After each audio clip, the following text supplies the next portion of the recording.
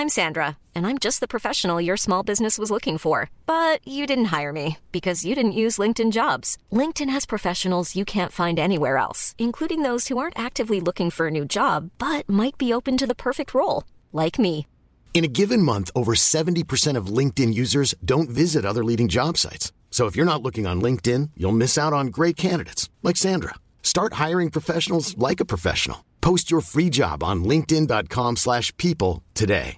Life is full of awesome what-ifs, and some not so much, like unexpected medical costs. That's why United Healthcare provides Health Protector Guard fixed indemnity insurance plans to supplement your primary plan and help manage out-of-pocket costs. Learn more at uh1.com. Planning for your next trip? Elevate your travel style with Quince. Quince has all the jet-setting essentials you'll want for your next getaway, like European linen, premium luggage options, buttery soft Italian leather bags, and so much more. And it's all priced at 50 to 80% less than similar brands. Plus, Quince only works with factories that use safe and ethical manufacturing practices. Pack your bags with high-quality essentials you'll be wearing for vacations to come with Quince. Go to quince.com/trip for free shipping and 365-day returns.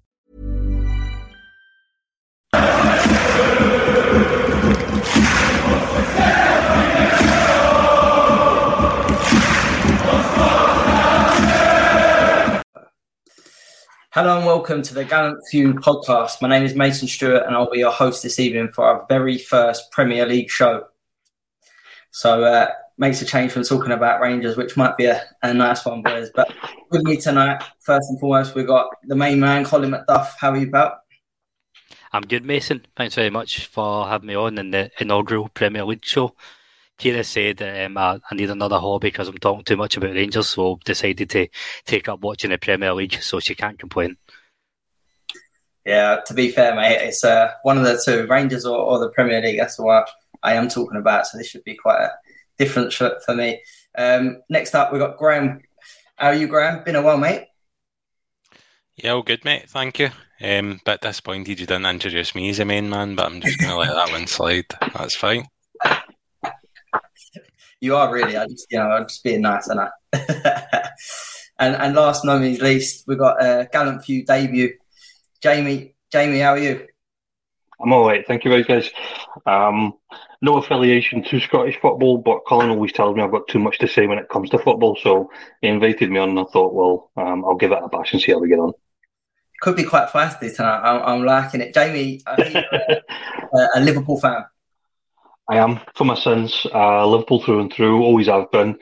Not a two-team fan. I'm literally a one-team man. So none of this plastic fan stuff. The plastic flags sitting at the side. People that have one team in Scotland, one team in England. I can't think of anything worse. No. Yeah. Instead, Jamie's taking the noble route of being a glory hunter. Supporting his local team 500 miles away. You're lucky I was going to turn up in a full kit. These Liverpool fans, honestly, they're an absolute pain. I've got to stay quiet about supporting a team a million miles away, but I don't really want to be talking about Liverpool too much tonight with the results earlier in the season. So it's good to have you on, though. Let's get Colin, let's start with the big news this week. Frank Lampard being sacked by Everton. He's left the club 19th in the Premier League, only there, not bottom by a goal difference. Their win rate is 27. His win rate at Everton this season is 27%. So not good at all for him. He lost to West Ham 2-0 at the weekend, and as I said, being so close myself to West Ham, and that is the nearest team for me. There was rumours that if they lost at the weekend, David Moyes was going to get the sack. So it was El Sacchio in England this weekend, and we've got El Sacchio in Scotland, Aberdeen, and Hibs, coming up. So, Colin, what's your thoughts on Lampard getting the sack? It was coming, wasn't it? I quite like Lampard as a coach. I thought he'd done an alright job at Derby. I thought he was quite unlucky at Chelsea, the timing that he took over. I think I do like him as a coach. I've always liked him as a player. He's very I don't know. He's got the likeable mannerisms. He seems very grounded down to earth, but this was coming for a long time. He couldn't get a tune out of this team, and I do feel sorry for him for a wee bit. It's Everton are an absolute basket case of a club. There's no getting away from that. And I think over the next few years, we're just going to see a bit of a merry-go-round with managers. Like the next manager will probably come in, get a new manager bounce relative success for maybe half a season, maybe 18 months. But I just don't see the infrastructure at Everton for somebody to go and build something and really progress up the league. With that, I do feel sorry a bit for Lampard. I don't really think he was ever given the platform to build his own side. But something had to change. If there are any hopes of staying up, they need somebody who can come in and get the best out of what they've got.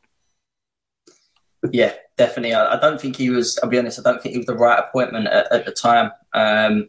His first signing was Dele Alli, and I think it kind of summed up his time at Everton. It was always going to go downhill from there. Graham, what's your thoughts on Lampard and obviously the situation at Everton at the minute? I think I'd be remiss to say, obviously, with it being the gallant few before Rangers got due in, Lampard was my number one choice. I'm quite surprised. It's surprised and not surprised it's went sideways for him at Everton. I thought, he had a solid start to his career at Derby. I thought when he went to Chelsea, he probably could have done with getting a wee bit more time. I thought he was bringing through giving a lot of the youngsters a chance at Chelsea. Obviously, some of that came from the loan spells he had with him at Derby.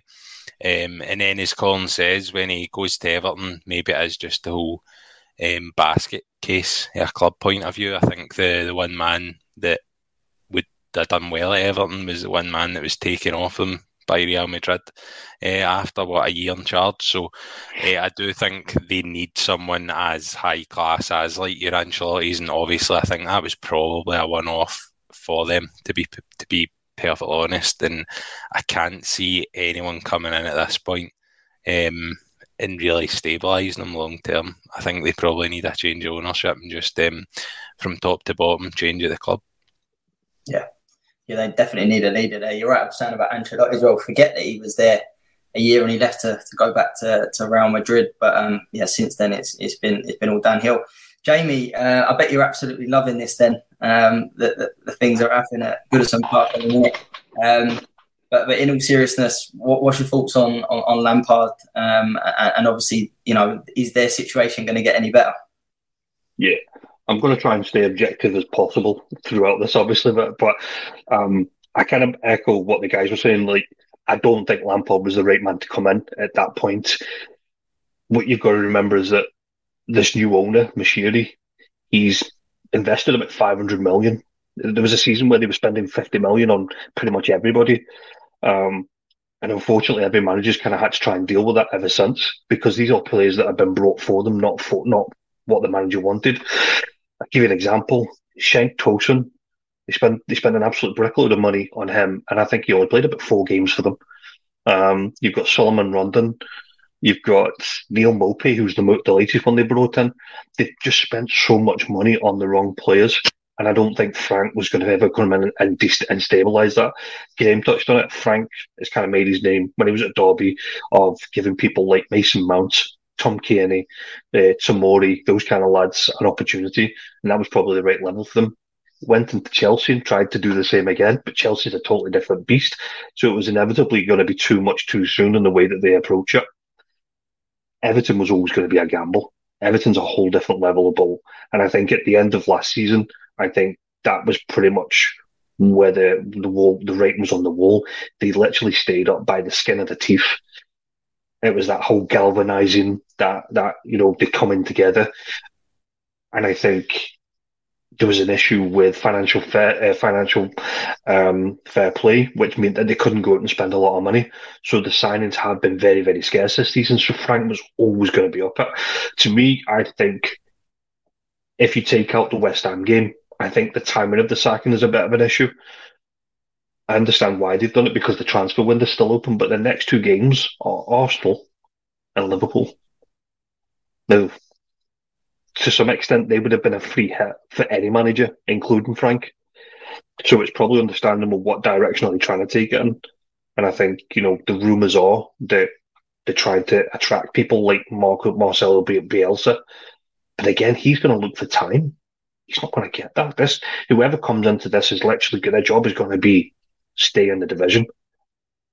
I think they're going to be very, very, very, very lucky to stay in the division. And I mean that. And that's not obviously good because they're one of the founding clubs, the team that have never been relegated. And I think they're in serious, serious trouble this year. I think the good thing, I guess, the only good thing for Everton is how tight the Premier League is just now. So, I mean, at this point in the season, 20 games in, usually we could see a few teams at the bottom really starting to go astray from the rest. Right now, it's so tight down there. I think there's 3 points between 20th and 14th. So, I mean, it's not obviously impossible. I think it's just the wider issues at Everton that are going to hold them back just now.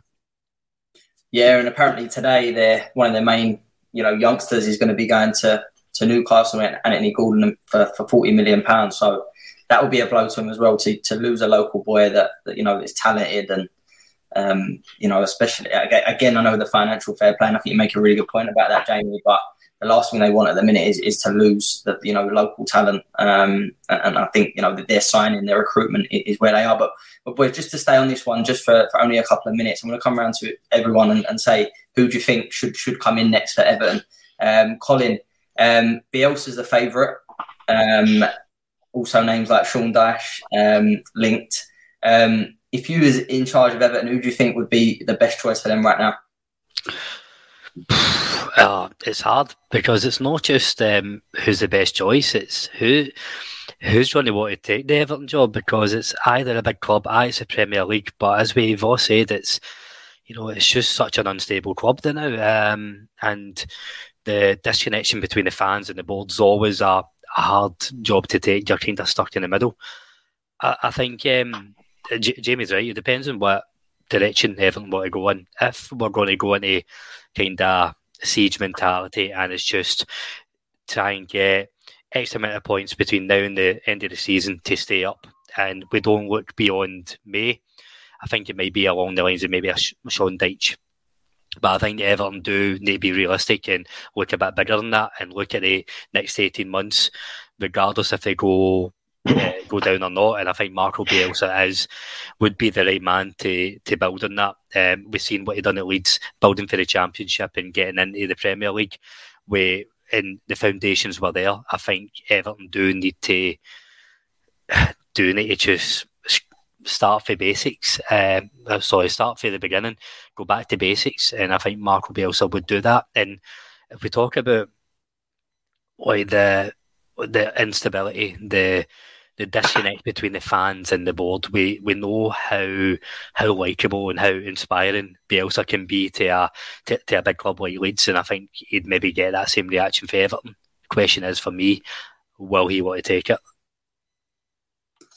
Yeah, no, definitely. And rumours today that he would be interested, but maybe at the start of the season, which throws up another problem. Graham, who would be your pick for Everton?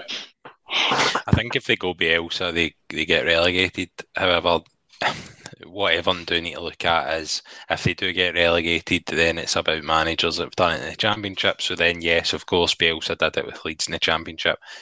If I'm an Everton fan and I'm just looking at trying to survive and build upon that, I think Sean Dyche, for me, I think what he did at Burnley, he wasn't just a manager on the pitch, but how much Burnley actually grew as a club in the 8-9 years he was there is incredible.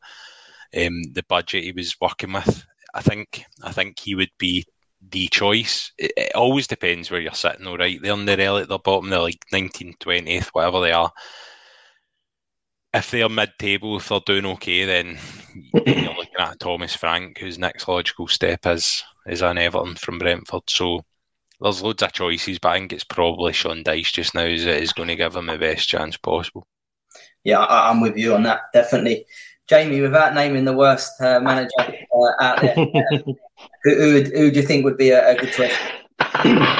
So I suppose, kind of going back to what the guys have said, however, I would go the opposite way. So I don't think Bielsa's the answer. I think Bielsa has his own style. what Everton are missing right now is cohesion. They've got no relationship with the boards, with the club, the fans. It's all over the place. One key element, if you remember, before Frank came in, Duncan Ferguson took the reins for a couple of months, and he galvanised. I remember the iconic image where he was running to the touchline holding one of the ball boys celebrating a goal.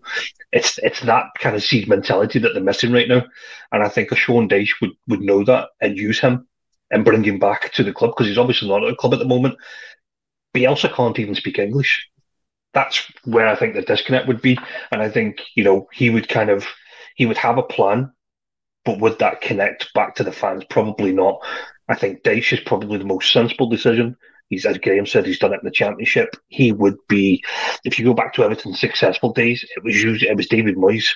Dyche is not David Moyes, but he's that kind of mould. Whereas Bielsa, I think, as somebody said, he's probably more for, if you were middle of the table, looking to make that push on, that play that exciting football. So for me, I would go with Dyche. My only worry about Dyche is I think we'll be here at the same time next year talking about the same things with Everton. He would maybe keep him up. He's more likely to keep them up, but I don't see how it pushes him further forward. I don't think how big a rebuild you need at Everton right now in a fairly short space of time. I don't see that happening. I think we're just prolonging the inevitable in the next season, which I suppose it's... If that's what you want, just to stay in the Premier League each year and get a new manager, then I suppose there are clubs that do that. It's going to be an interesting one for sure, and I think they need to get something sorted before the transfer window closes. But moving it on, we'll go on to the Arsenal game at the weekend, where they Man United 3-2 at the Emirates. I think for me, and again we'll come to all three on this, but I think it was the best game of football I've seen this season. Probably, did enjoy a few at the World Cup, but in terms of and other than Rangers games, I think it was a really good game of football. Arsenal have got 50 points from 19 games at the minute, and I don't think anyone's not won the league with a points tally like that after 19 games played.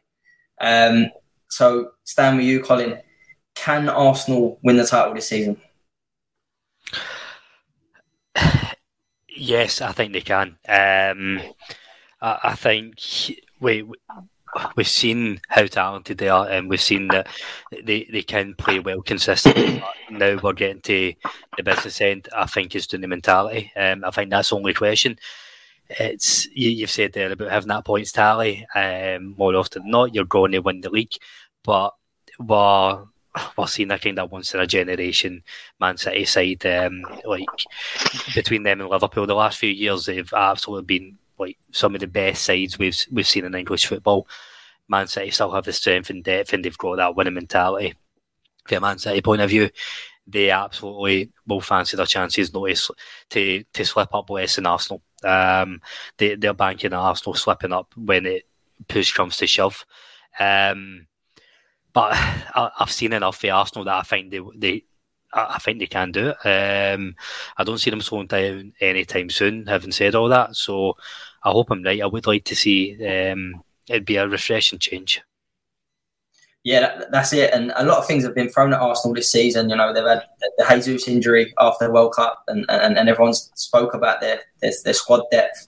But they're coming through at the minute. They've only lost one game, which was against Man United earlier in the season. So, there has been a lot of questions, and they've answered a lot. Graham, what's your thoughts on Arsenal this season? Are they the champions in elect at the minute? Yeah, I think they're looking good. I said at the start of the season that typically I didn't put money on it in conversation. Got proof if you need me to pull it. I remember having a look at Arsenal's first 8 games in the league, and I thought they are very, very winnable. And I thought if Arsenal do get off to that solid start that they did, then kind of momentum belief then takes over. Whereas I think if they'd had maybe a different, tougher start to the league, honestly, I'm sure whether they would be where they are. And Arteta is a brilliant coach, and they've done well to give him that time. I think what will catch Arsenal out potentially is just the squad depth. I know you've mentioned Jesus. I think it's been pretty impressive how they've dealt with it so far, not having him. But I do think a couple of injuries could derail them. I know they've brought that Polish defender in and Trossard.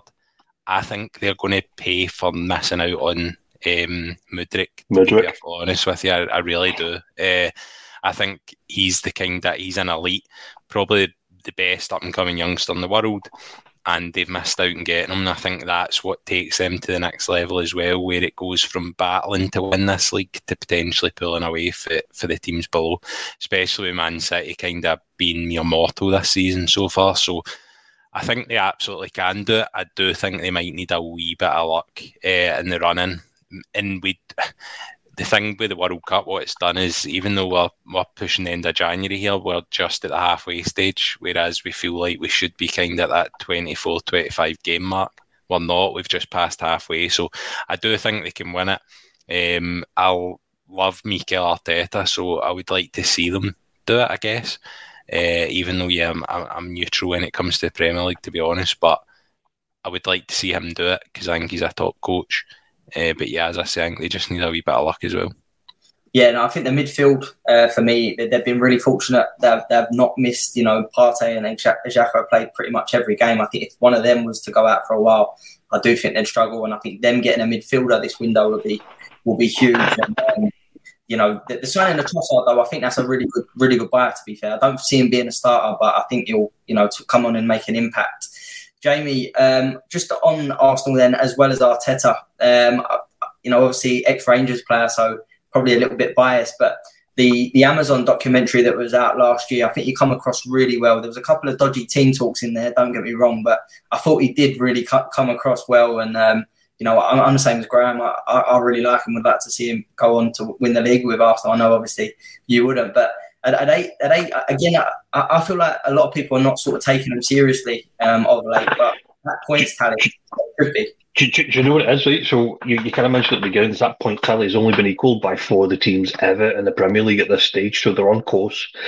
The one thing I think kind of Colin said is that if you were to say there's another team that can come in and do like a 10 to 15 game win streak, it's like Man City.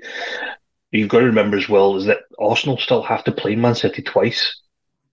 So that 5-point gap they have theoretically could be over within 2. And the 2 games are spaced out. Don't get me wrong. I think there's one in February, and I think the next one's the April. That April one could be the title decider in real. Because if City were to put a set of results together, then it kind of evens them out. Kind of what I am more surprised at is just the way the team is. It's purring. Like Odegaard at the weekend was just sensational. Some of the passing he was doing, and you forget how young he actually is. Saka's immense. Like he would literally walk into 99% of the teams in the Premier League at the moment. Again, he's 21 years old. Martinelli on the other side. The age of the squad is what's so surprising.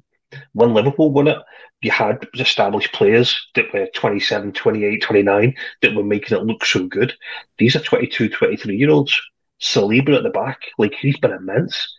That's probably what's been the biggest surprise. That probably represents Arteta.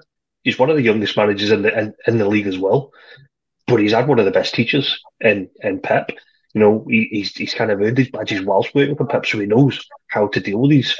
I agree. I wasn't too blown away with the Amazon documentary. I thought it painted a lot of the good side of the conversations, as opposed to we'd ever seen some of the stuff where it was very difficult and how he handled that. But what you did see is how he galvanizes the team together.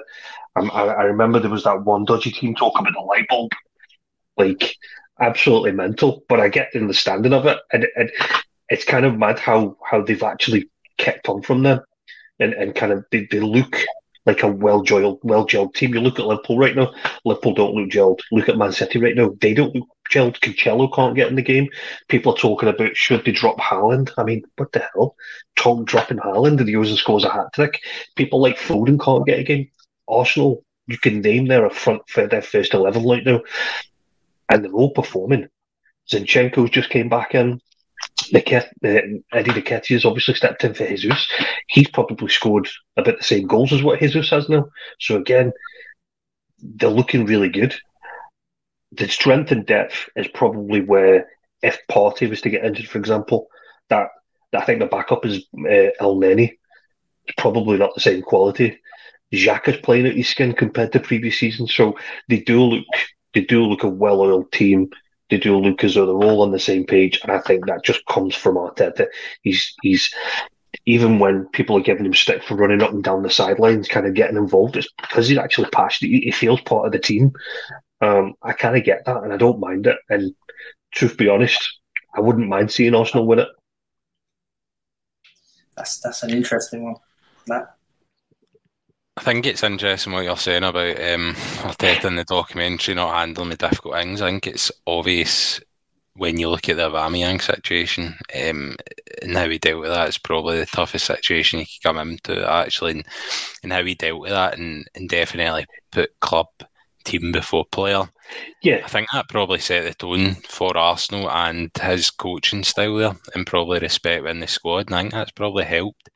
And when we talk about that squad depth as well, just thinking about they do have Zinchenko there who plays, as far as I thought he did, he played predominantly centre mid when it comes to Ukraine, and he looks solid in there. So I do think even if they do run out of gas in the middle of the park, a couple of injuries, he can slot into the centre of the park as well, and they've obviously got a decent backup. They've actually got that young lad due back, Emile Smith-Rowe. He's a cracking player. He's coming back from injury, so he could probably go back into the midfield if he's fit enough. It's the recruitment for Arsenal. We're just talking about Everton and how wrong they've got it, but Arsenal's recruitment has been tip-top, and I think that's why they're getting the rewards at the minute. And as you said, the ages of their players, they could, if they keep that team together and they keep adding the quality, they could, break up that and be dominant for a few years.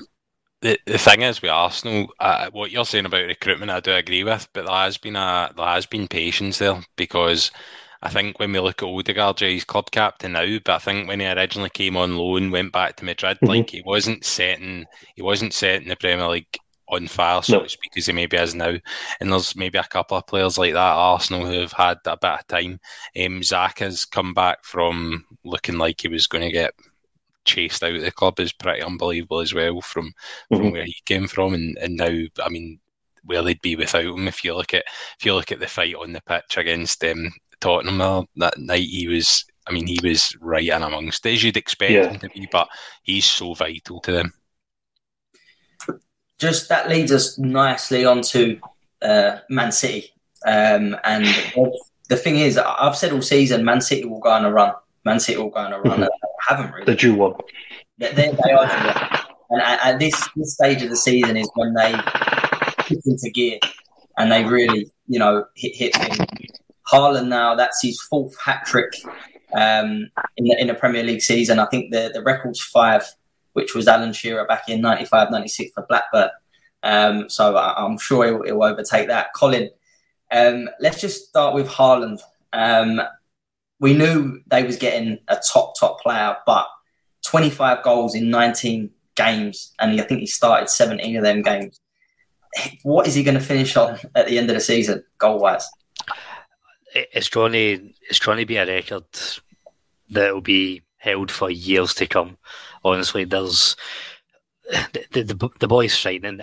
There's no anything we can say about Haaland that's not been said time and time again on any football podcast or any sports coverage television station, or not even just this year, but when it was at Dortmund as well. I mean, that's a scary thing. It's not as if he's came and blows away. This is exactly what we were expecting. And that the hat-tricks, he's trying to break Shearer's record for hat-tricks.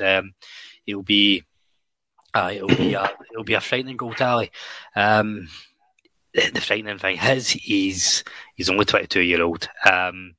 You'd like to think that he's, if he goes the same as most players, he's a good 3-4 years away from his peak at least. And I think with Man City, he'll probably come on there. I know Man City are due a run. They definitely will go on one. Whether that's good enough, we'll wait and see. But I think we are maybe starting to see the end of Pep's cycle, like this kind of core group of players. There's only so long you can dominate, really.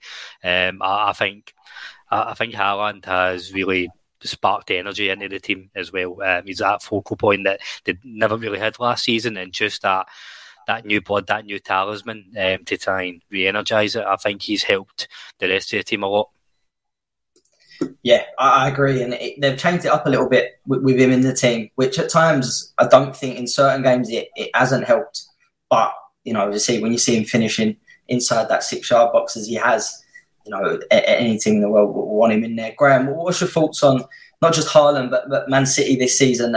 Are they going to go on that run that sort of everyone's waiting for?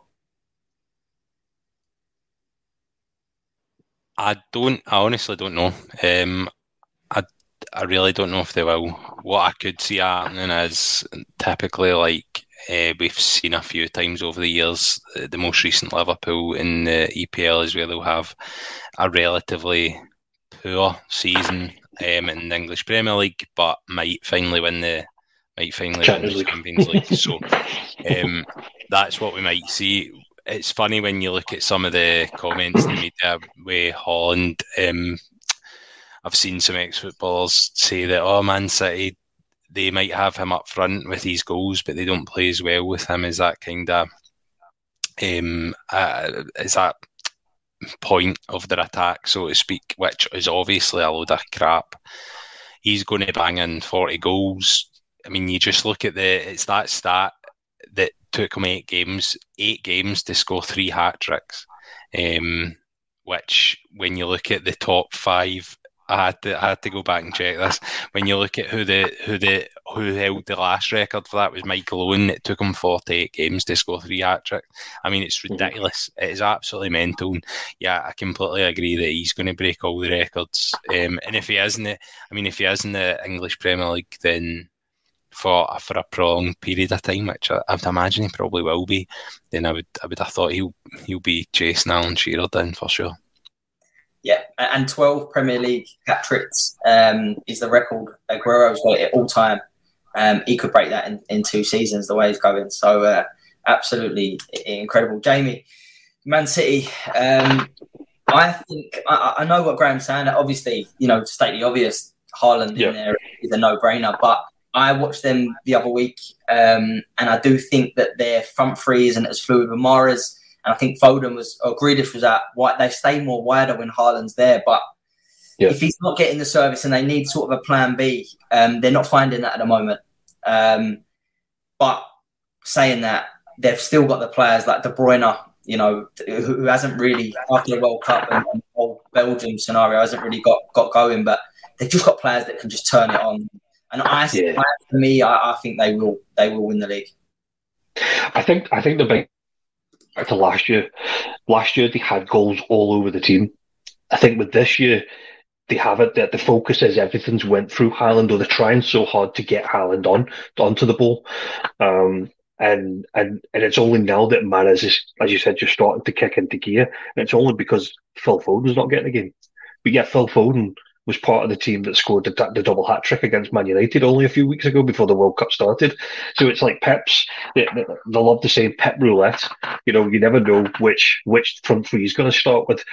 However, I think the biggest difference is his midfield.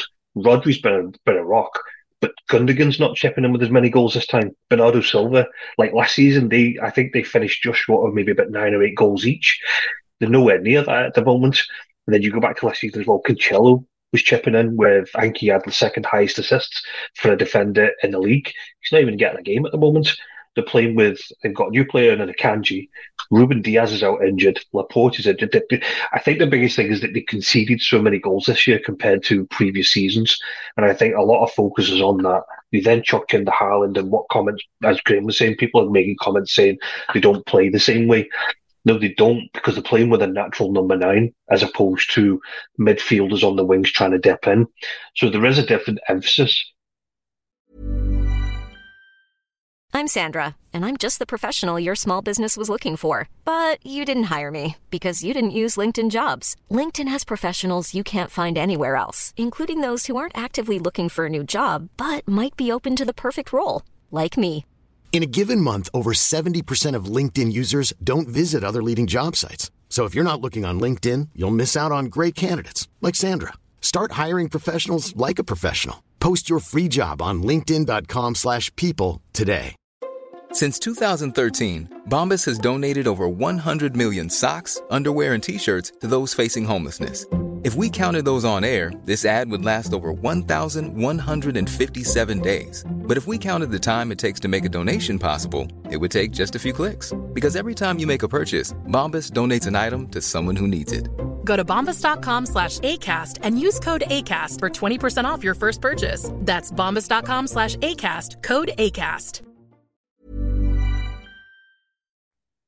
But I would rather have a 40-goal season striker than 3 10 to 15 goal wingers, if that makes sense. There's something about that guarantees you're going to get those goals, not where are they coming from. I think the best example of that was the one at the weekend. Haaland, he did nothing for the first 10, 15 minutes of the game, but the moment De Bruyne chipped in a ball from the edge of the box, he was up like a whippet before the defender could even jump, and he headed it in. That's the big difference. They couldn't score goals like that in previous seasons. Even Aguero didn't score goals like that. You think of Aguero's goals, he comes in, cuts on the right-hand foot or the left-hand foot and curls it into the top. The ticky-tacky football's probably not what's happening right now. So therefore, Haaland's obviously been the focal point. He's an absolute machine. Like, I remember watching him interestingly, not that it was part of the deal, but I remember Liverpool got battered. Well, we played a Champions League game against Red Bull Salzburg, and I think it finished something like 5-3. And Taku Minamino scored 2 goals and Haaland got 1. Liverpool spent 7 million on Taku Minamino and Haaland went on to Dortmund, and you just think, how close were we to even making a decision of whether it was Taku or whether it was Haaland? Because obviously it might have been a difference, but he's an enigma. For the goals he scored for his age, it's absolutely frightening. You're talking Mbappe numbers, for his age category. The one thing I would say is that I don't see him staying in the Premier League longer than 2 seasons. He's obviously got this plan of going around all the top leagues in Europe and making his mark. And I think when they talked about him coming to Manchester City, there was already talked about Real Madrid will be his next goal, will be his next. So I don't see him being there longer than 2, maybe 3 years tops. But I think it's going to be massively exciting watching him. And that pains me to say that, but he is. It is, and it will be interesting to see how they end up, finishing the second half of the season. Colin, on to our next club I want to go on to is Newcastle. I think that for me they've been the sort of one surprise packages this season in terms of them where they are third at the moment. Broke into that top 4. Eddie Howe's done an incredible job there. He was a manager that I wasn't too sure, and I've got to be honest, I thought he'd done well at Bournemouth, but obviously heavily linked with the other job in Glasgow, and we thought he was going to take that, and I'm kind of glad he didn't, to be honest, because I think he's done his signings at Newcastle. Again, the recruitment's been spot on. Nick Pope last night played in the Carling Cup, and that's 10 clean sheets in a row. So they're managing to score goals but keep clean sheets at the other end. So can they keep this up? Because squad depth is something that I don't think they've got. But imagine if Newcastle get in the Champions League. And to be honest, it's a fan base that deserves success. They've been through a lot, as we know, with Mike Ashley. Yeah, I'll be honest, I'm really surprised how Eddie Howe's done. I thought he was just going to be in for the first season, maybe steadying them along mid-table, and then they were going to look elsewhere. I actually think Newcastle maybe beyond the expectations of where they would have been. I think this season they would have been aiming for maybe top 6. Getting into maybe Europa League. I think the way they're trying to go about it, they're not just flinging money in it straight away to try and win the league in the first season. They recognise they need to build a squad. And I think the long-term plan, in my eyes, always would have been Eddie Howe can maybe build those foundations, and maybe a top-tier coach like your Conte or Ancelotti or whoever will maybe come in. But I think the board will be very surprised with Eddie Howe as well. I think what he's done this season, which I didn't always see at Bournemouth, he is a good tactician. I never really seen him as that. I always thought he was very much a neat and tidy. He can set teams up well and to take points off the teams around them. Never really got any results against the bigger teams, but you can see the tweaks he's making each game, home and away. I actually think he's grown and developing as a coach as well. So I actually think there might be legs for him to be there for maybe the next year or two as well. I think with the inconsistency of the rest of the top six, a la Man U, Spurs, Brighton, you wonder how long the Brighton can continue this crest wave that they're on. Also, Liverpool and Chelsea are, they'll be battling Everton for 17th place soon enough. Because of the inconsistency, I think they actually might sneak top four. That's not to say that they're going to go from now to the end of the season unbeaten, but I think they actually might do enough. If not, they're definitely going to be in top six in my eyes. Yeah, I agree. I think top four might be a little bit too far, but I can see him definitely getting Europe. Graham, you've been really impressed with Newcastle this season? Have they been a surprise package for you? Yeah, I certainly didn't expect them to be this high up the table this soon and as consistent as they have been with some really solid results. I think that is probably mostly down to their recruitment, and it just shows you that, like, for example, when we talked about Everton earlier, they've spent 600 million since Mosri arrived. Now, that is mega money. Obviously, these new owners at Newcastle have that, but as Colin says, yes, okay, they're spending it, but I guess they're not throwing it about. Like, for example, when Man City first, when it happened with Man City at first, or the first time Abramovich came in, or even Todd Bowley, to be honest, what Chelsea are doing is insane. But the recruitment has been good. To be honest, I wasn't sure when they spunked 30 million on Chris Wood. I thought, right, here we go. But I think other than that, the rest of their transfers have been good. They've built a solid spine in their team, and yeah, okay, the squad depth isn't there, but I do feel like they are going to build a club rather than just shoot like this short-term quick success, like what we've seen with Man City, where the stadium has grown over years. They've got their training over the road, where the women's team's stadium, etc. Like, I do see Newcastle going down this route of just building a club over years, and I think it's going to leave a dynasty as such. So yeah, it's definitely exciting times, and I think it's likely, by the looks of it, we'll maybe see a Newcastle Man U League Cup final, and if they can win that, then yeah, obviously that's dreamland for the Newcastle fans. So yeah, so far so good, and as I say, it's just the recruitment that's probably the most impressive aspect for me. No, definitely, and obviously financial fair play has come into it a little bit, as you say. Maybe with years ago, when that wasn't as tight as it is now, you would see Newcastle go and spend a lot more money. But I think Eddie Howe being there has been big on that as well. I think he knows how he wants to play and knows what players he wants, which is big for him. And obviously, I think he's broke the record now for an English manager as well, going unbeaten in the season, which is good for him. Jamie, how impressed have you been with Newcastle this season? Yeah, I think they pretty much blown away everybody's expectations, even their own. What I'm mostly impressed with is, as you said, is Eddie Howe. Eddie Howe was probably brought in because you've got to remember when they took over and Eddie was brought in, they were second bottom, or they were rock bottom of the Premier League and favourites to go down, and he completely turned it round. That was probably his job, not what he's actually doing now, and that's probably what Colin says, is actually he's actually growing now.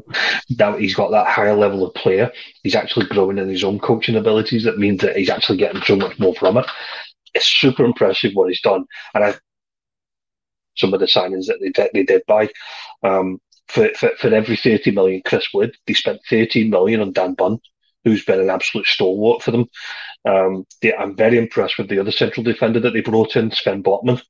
Like, this lad was touted for Milan, Liverpool, Manchester. Everybody was looking at this kid from Lille. He just won the league with Lille, and they brought him in like completely under the radar, and he's been absolutely brilliant this season. Bruno Guimaraes as well.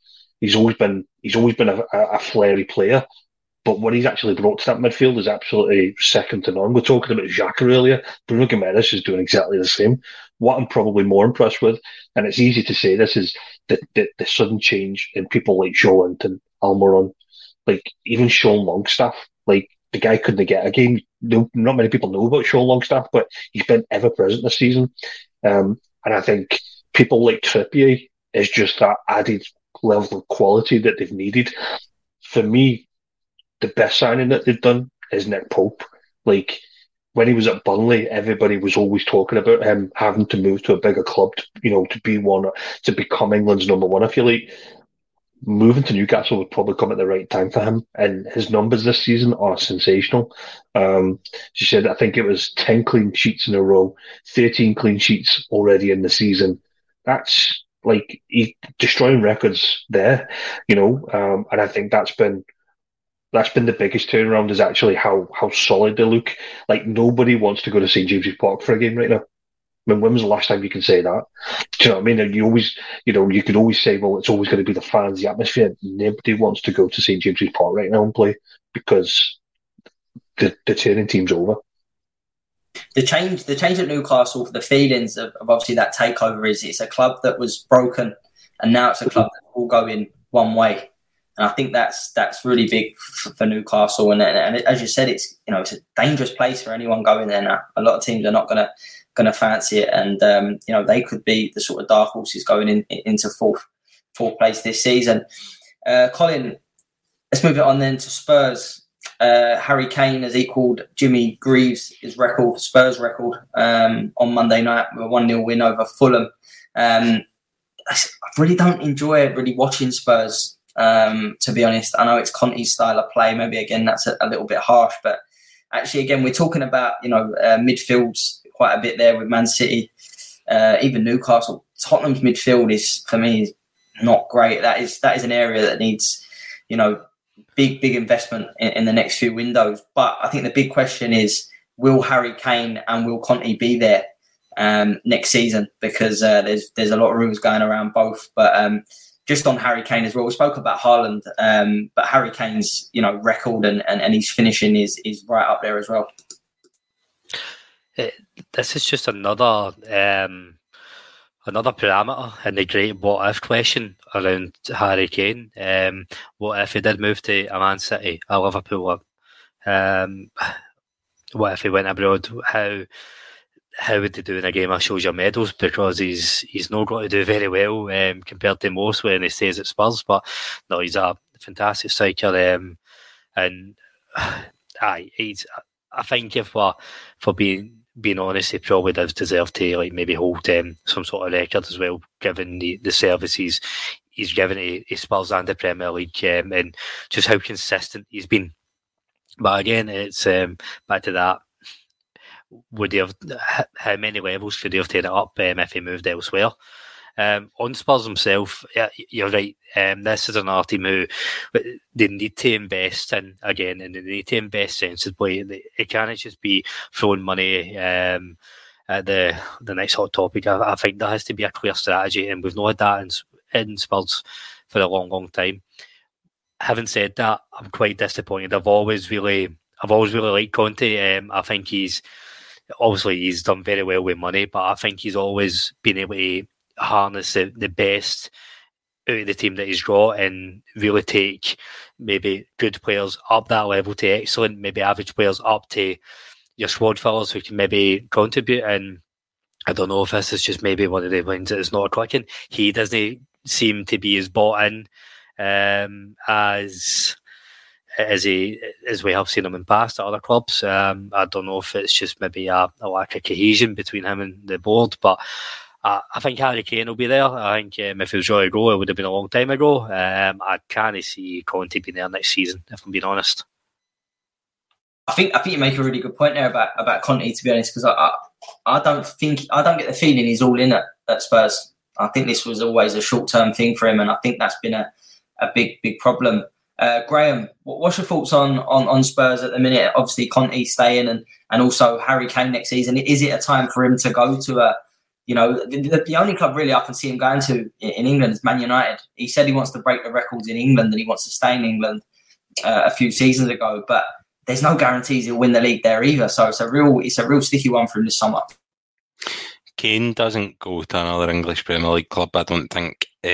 Not so much through lack of want, but I just don't see any of the bigger clubs in England paying that money just now. Obviously, wage-wise, I'm not sure what he's got left in his contract. One of you guys might know. I don't know if it's maybe a couple of years at the end of this. So if somebody, I mean, the amount of money Tottenham are looking for is ludicrous. Probably rightfully so. Let's face it, Kane is unbelievable. When Colin says shows your medals, I totally get that and I totally agree. I think the decision Kane's going to have is if one of the foreign giant comes in for him, whether he wants medals or whether he wants that legacy in England. He's about 60 goals behind Shearer just now in the Premier League. Now, if he stays in the Premier League, he breaks that, and there's your legacy. Now, I don't think you necessarily need a shit ton of medals to have that. When you look at Alan Shearer's career himself, other than the Premier League, again, I can be held wrong. I'm not sure what else he actually won other than the Premier League with Blackburn. But Shearer's lauded as one of the best that's ever played in England, probably a hero to so many, and again, because he was that good.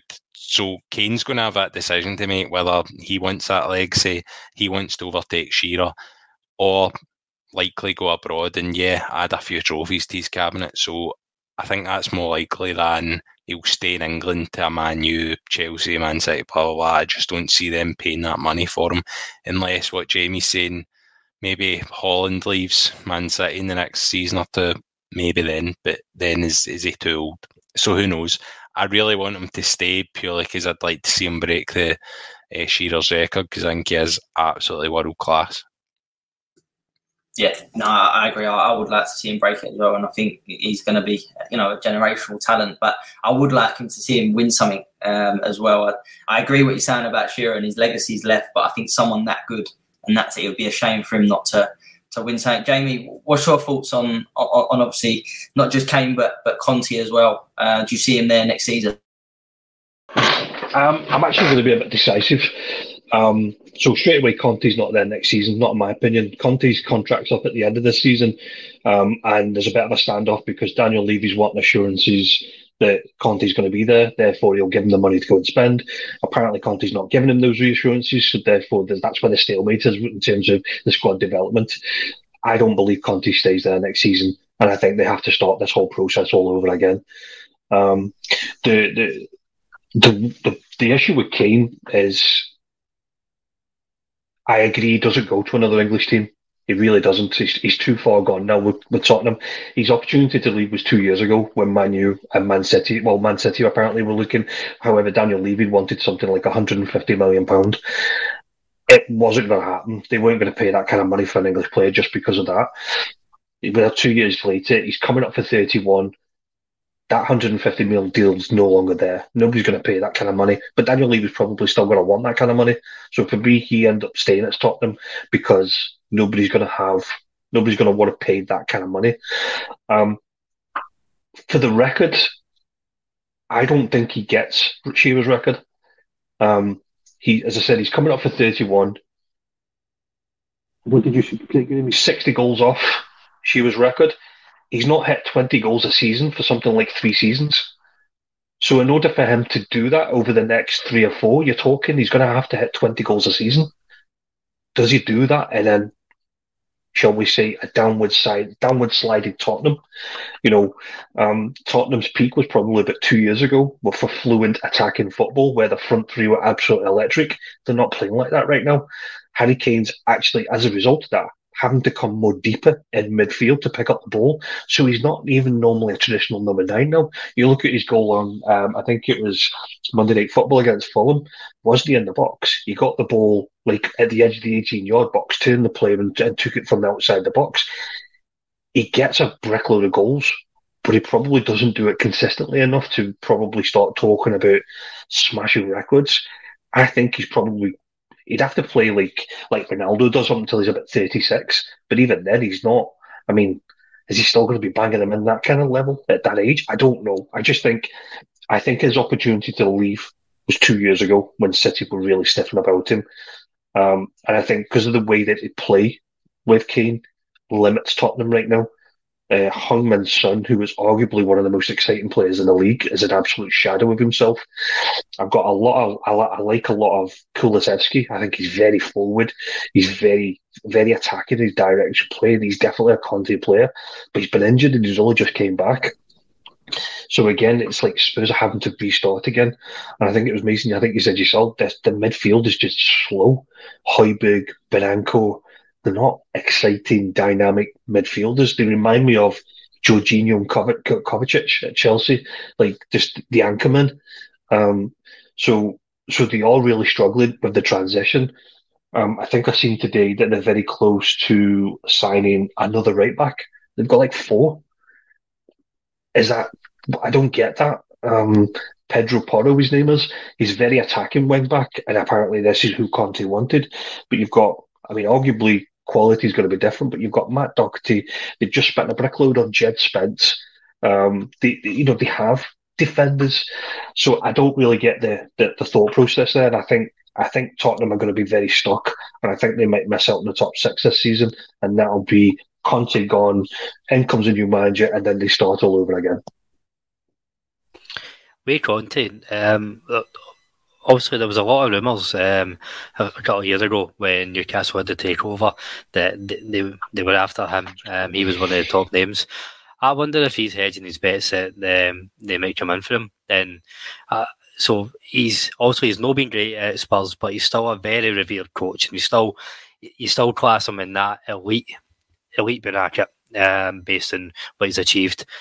And I'd be interested to see, do Newcastle or the likes of Newcastle or maybe Brighton stick a twist with what they've got. Rightly or wrongly, everybody sees Eddie Howe having limitations, which is probably is a bit unfair because he is still a young coach. Although he's been here for about 40 years in the managerial game, he's still only 45. But I think there's this just perception that he does have a glass ceiling. I think it'd be interesting to see does Newcastle maybe change up a bit and go with Conte if he does leave in the summer. That's going to be the... Go on, Jamie. On you go, mate. To back that up, I think the biggest change will be if Newcastle qualify for the Champions League. If they qualify for the Champions League, they'll be able to spend a brickload more money. That means, do they then change the strategy and bring in a higher level of tier? Because if you think about it, what they've been bringing in is your Bruno Gomes, your Alexander Isaks, that one that kind of pushes them on.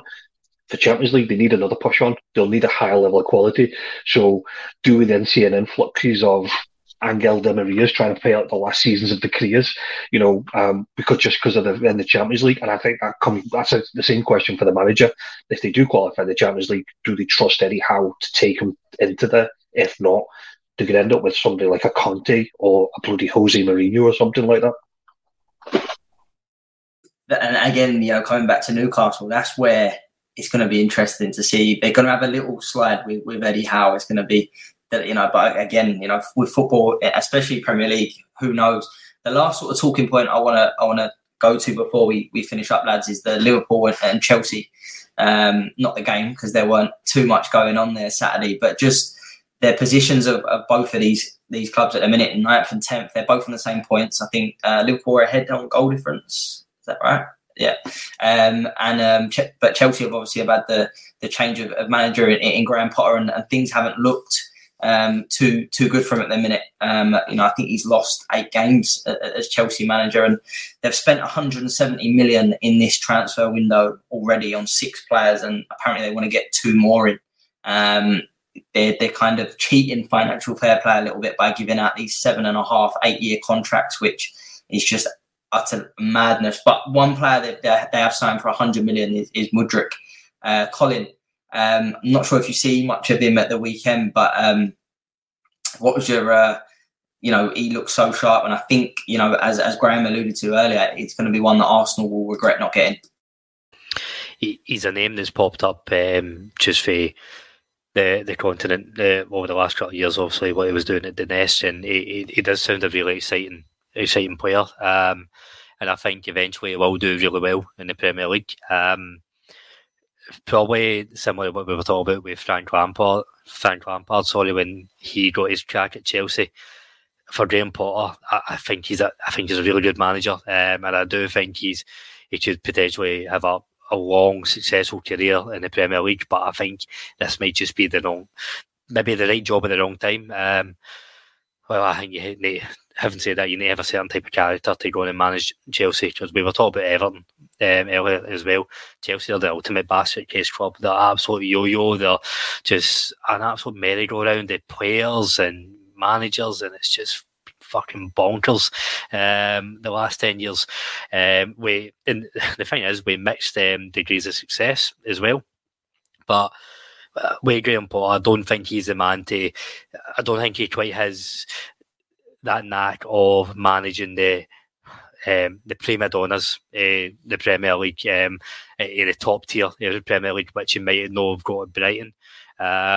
It's not to say that he doesn't move on elsewhere, maybe go get another mid-table job, maybe go to a club like Wolves or something, build them up a bit, then in a few years' time have another crack at a top club.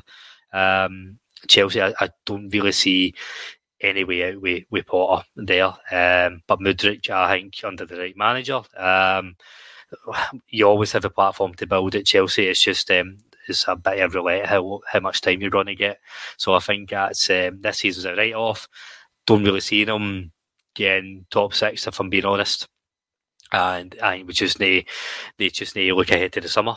If it was me, I'd be looking to get somebody in now, or at least start putting the feelers out, because I know a lot of the top tier coaches will wait to the pre-season. They don't really want to see out an unsuccessful season under an old regime. Liverpool's a different case. I think it's just, I kind of spoke about Man City at the start, saying about maybe Guardiola coming to the end of the cycle. I think this is maybe just another end of the cycle for Klopp, but I think with Klopp you've seen him rebuild again and maybe add. So I think Klopp, I think he might pull it back and maybe get top 6, and then it's just another rebuild in the summer. But I think Liverpool have a better strategy and a better longer term plan, so I'm not as concerned for them.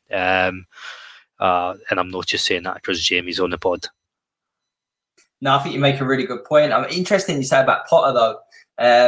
I think, I agree in terms of I don't think that he was the right choice. I think the thing about Potter is he's shown how good he is with his recruitment at Brighton on a budget. But Chelsea, look, at the minute, to me, unless he is going to get these players, it looks like, above picking players and he's just going to coach. And I just don't think that will suit Graham Potter. Graham, coming to you on just touching on Chelsea first, and then we'll touch on Liverpool as well. But do you think it's a bit harsh to be questioning Potter? He's only just in the door. Obviously, Chelsea with the new owners is a big change. There's going to be a big change at Chelsea. Do you think he deserves, at least obviously to the end of the season and the start of next season? Absolutely. To be honest, before this transfer window started, I really thought, Potter needs to be given the kind of time that maybe Arteta got at Arsenal. When you mentioned the amount of losses he's had, I think there was a point with Arteta at Arsenal where he'd lost something stupid, like, I could be wrong, it was something like he lost 7 and drew 2 in 9 games or something like that. It was that sort of run, and everyone was like, surely that's it, writing's on the wall. I think Potter, before the window, I would have given him all that time. I think he's a really good coach, and I thought that was what the new owner had kind of looked at. Maybe Chelsea were going in a bit of a different direction. And then boom, January transfer window hits and they've just opened that wallet, man, and went absolutely nuts. It's always fun to watch, don't get me wrong, but I don't think Potter's going to... It's having that specific manager in place when you're dealing with a dressing room of massive personalities, high-paid players, guys that have came in for triple-figure sums. Then you've got a dressing room of players the same that are already pre-existing at the club, then coming back from injuries. I just don't see how that dressing room doesn't become unsettled, so to speak, when they're already not performing well. And I think it takes a specific elite manager, somebody like, for example, Thomas Tuchel, to actually control that sort of situation. And when you look at the way they're now going, I don't get why they sacked Tuchel. Whereas if they were going a different direction, then yeah, bring in Potter, right? So it's a weird one. I just don't get it. There's a disconnect with this owner, from the approach they're taking the transfer market to the coach they brought in. I do absolutely think Potter's an excellent coach, and sadly, I think the writing's going to be in the wall for him at some point. When it comes to Liverpool, I'm actually looking at them and I'm thinking I'm seeing a turn in the next 7-8 games. I think they're going to go on a run. When you mentioned a run earlier, Klopp always mentions about the schedule in England and the poorly ran schedule, etc. You look at Liverpool, they've got 7 Premier League games in 49 days, I believe it is. Now, that is a lot of time for them to work on the training pitch. Liverpool have also got quite an extensive injury list. I would actually really expect to see them start to turn it around this season. Whether they turn it enough to get into the top 4, that's another question. But I really think these next kind of 7-8 games for Liverpool, they could go on a wee run and kind of get back to what we've expected from them. I like some of their signings. Obviously, we saw Cody Gakpo earlier in the season. I think he's a good player. Obviously, we kept him quiet.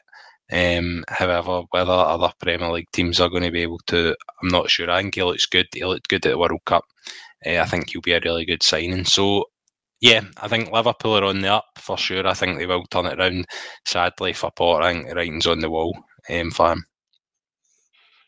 No, I think you make some really good points there, and yeah, I agree absolutely. To sack Tuchel for me was a big strange one, because I think he's a top manager. And touching on Liverpool, we've saved the best luck till last for you, Jamie. With Liverpool, I agree with Graham about Gakpo. I think for 35 million, and his age it's a good signing. Not going to state the obvious, but losing Sadio Mane was I think has not been. That was absolutely huge. And replacing with Núñez. I know Núñez again with his age, but for me, Liverpool are missing a proper dynamic centre midfielder. Is that fair? 100%. And I think, kind of, if you take Liverpool and Chelsea, they're the same points, but the total polar opposites of how they're trying to approach it. The one thing that Liverpool have tried to do, and it's our own fault to some extent, is the focus has been on the attack so much of, if Salah gets injured, what do we do? If Mane gets injured, what do we do? So we went out and we recruited Diego Jota. Nobody expected Diego Jota to hit the floor running the way he did, because he never scored that many goals even when he was at Wolves. So it was a welcome surprise. Mane, we knew about 6 months before he announced he was leaving that he was inclined to go back to Germany. He'd got friends and family that were over there. He wanted to go over there, and it made it obvious that he was kind of his cycle at Liverpool was coming to an end. I was absolutely distraught. He's been my favourite forward in the last 4 to 5 years. I think the guy's been absolutely sensational. What I probably didn't appreciate is his level of press. His level of press at the top end of the pitch made the whole team move up. And the fact that he's not there, it's quite evident right now that we don't have that same press. And I didn't actually think it was that important until, shall we say, halfway through the season, where we can see Liverpool are really struggling with that. And that kind of goes back to what you said there. We're missing numbers in midfield.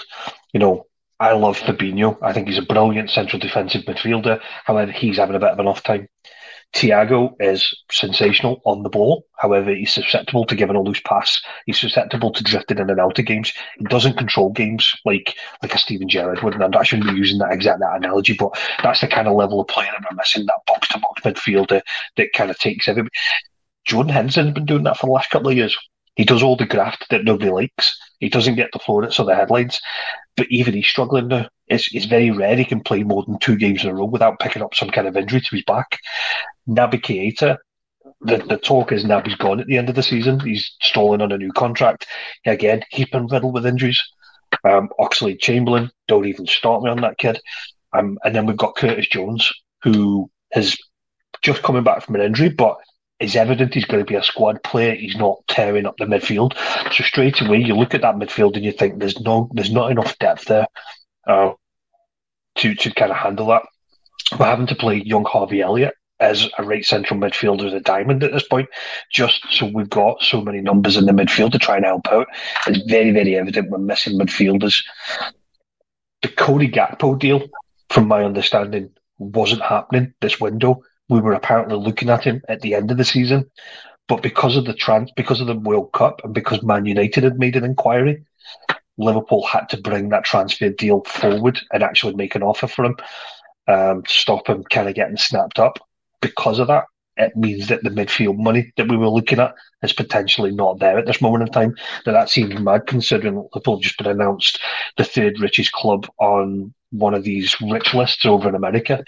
So we're obviously breaking in the money, but there's obviously a plan that FSG have for Liverpool right now on how they recruit. I fully trust Klopp. I completely believe Klopp knows who he wants and has tokens with what style of player he wants. Let's face it, not many good signings happen in a January window, for that level of quality. We're going to name the obvious, Jude Bellingham. I think the kid is an absolute sensation. He's 19 years old. He's ripping it up in Germany. He's Borussia Dortmund's captain. He had a tremendous World Cup. I think he needs to come home. He's a Liverpool fan. His dad's a Liverpool fan. Apparently, his agent wants him to go to Madrid, but apparently his dad and his brother want him to go to Liverpool. So the talk is that Julian Ward, who is one of the committees for Liverpool, has already had meetings with Jude Bellingham and his dad. So fingers crossed they get that deal over the line. What kind of fee we're talking? You're probably talking 100 million plus, which again, that's big news for Liverpool. That's big dealings. We're breaking our own transfer record, that we have on Van Dijk and Darwin Núñez. So again, it's not as simple as going, well, there's 100 million, go drop it like Chelsea are doing. I love the Chelsea analogy. Chelsea spent all that money on bringing Raheem Sterling in at the beginning of the window, and they bring Aubameyang in and then sack Tuchel the next day, who are obviously Tuchel signings. Now they go out and spend 90 million on Mudryk.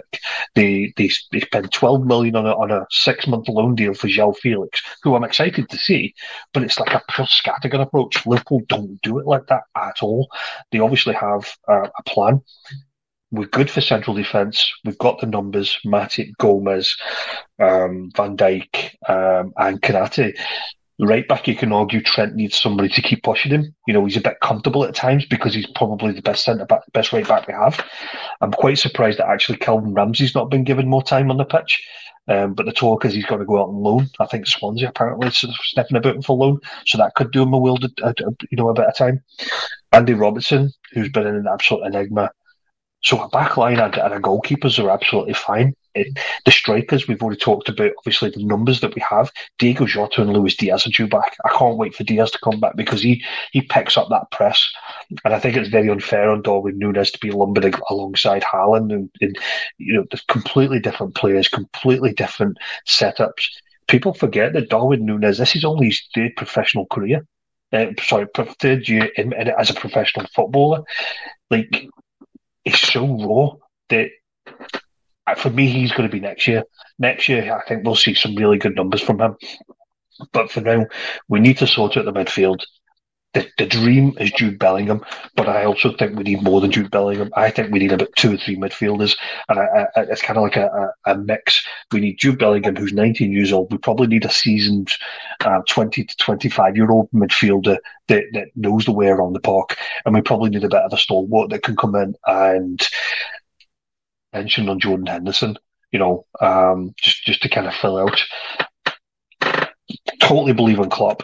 I think Klopp will galvanise the team. I'm hoping that we go on this run that you guys are calling out, because every week I keep saying this is the week, and it's just not materialising. So we're still in about 6, but yeah, comparing them to Chelsea, I think it's completely different opposite ends of the pole on how they approach us.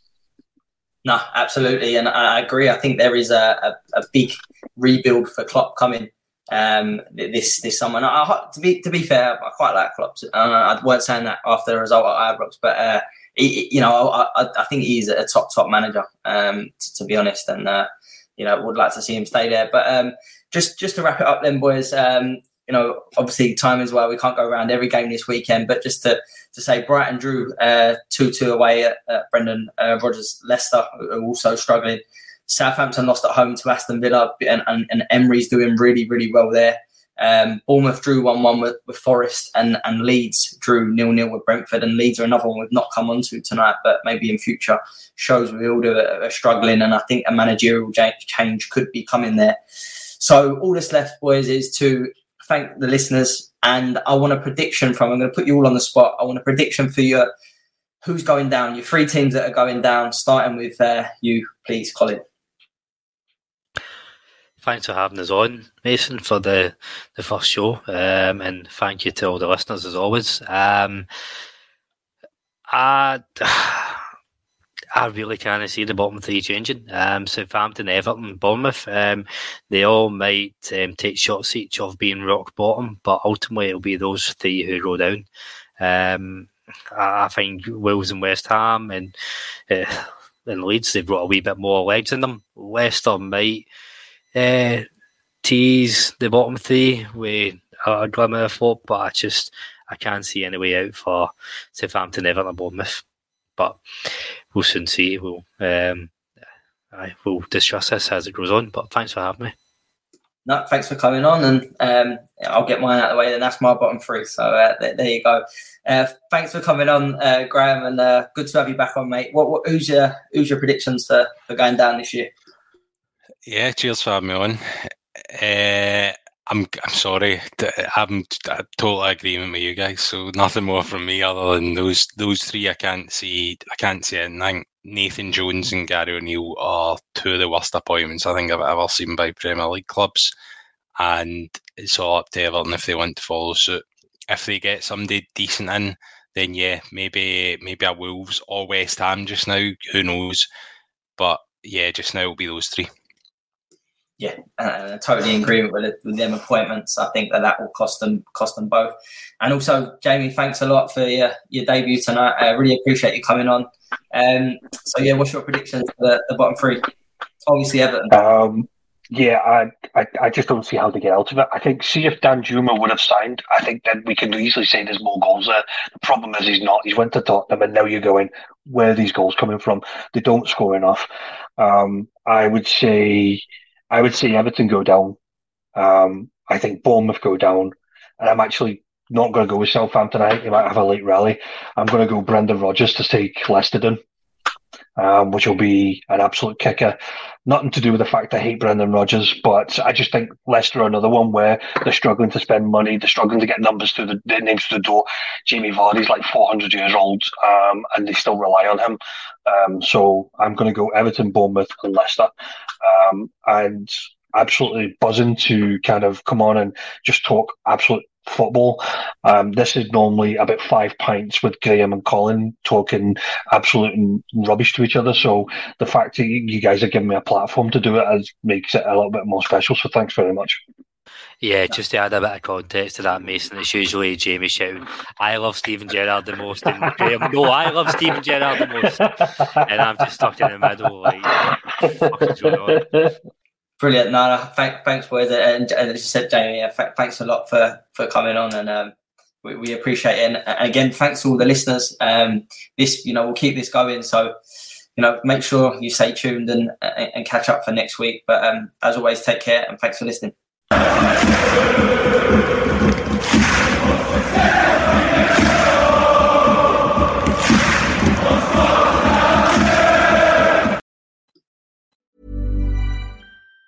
Even on a budget, quality is non-negotiable. That's why Quince is the place to score high-end essentials at 50 to 80% less than similar brands. Get your hands on buttery soft cashmere sweaters from just $60, Italian leather jackets, and so much more. And the best part about Quince, they exclusively partner with factories committed to safe, ethical, and responsible manufacturing. Elevate your style without the elevated price tag with Quince. Go to quince.com/upgrade for free shipping and 365-day returns. Mom deserves the best, and there's no better place to shop for Mother's Day than Whole Foods Market. They're your destination for unbeatable savings, from premium gifts to show-stopping flowers and irresistible desserts. Start by saving 33% with Prime on all body care and candles. Then get a 15-stem bunch of tulips for just $9.99 each with Prime. Round out Mom's menu with festive rosé, irresistible berry chantilly cake, and more special treats. Come celebrate Mother's Day at Whole Foods Market.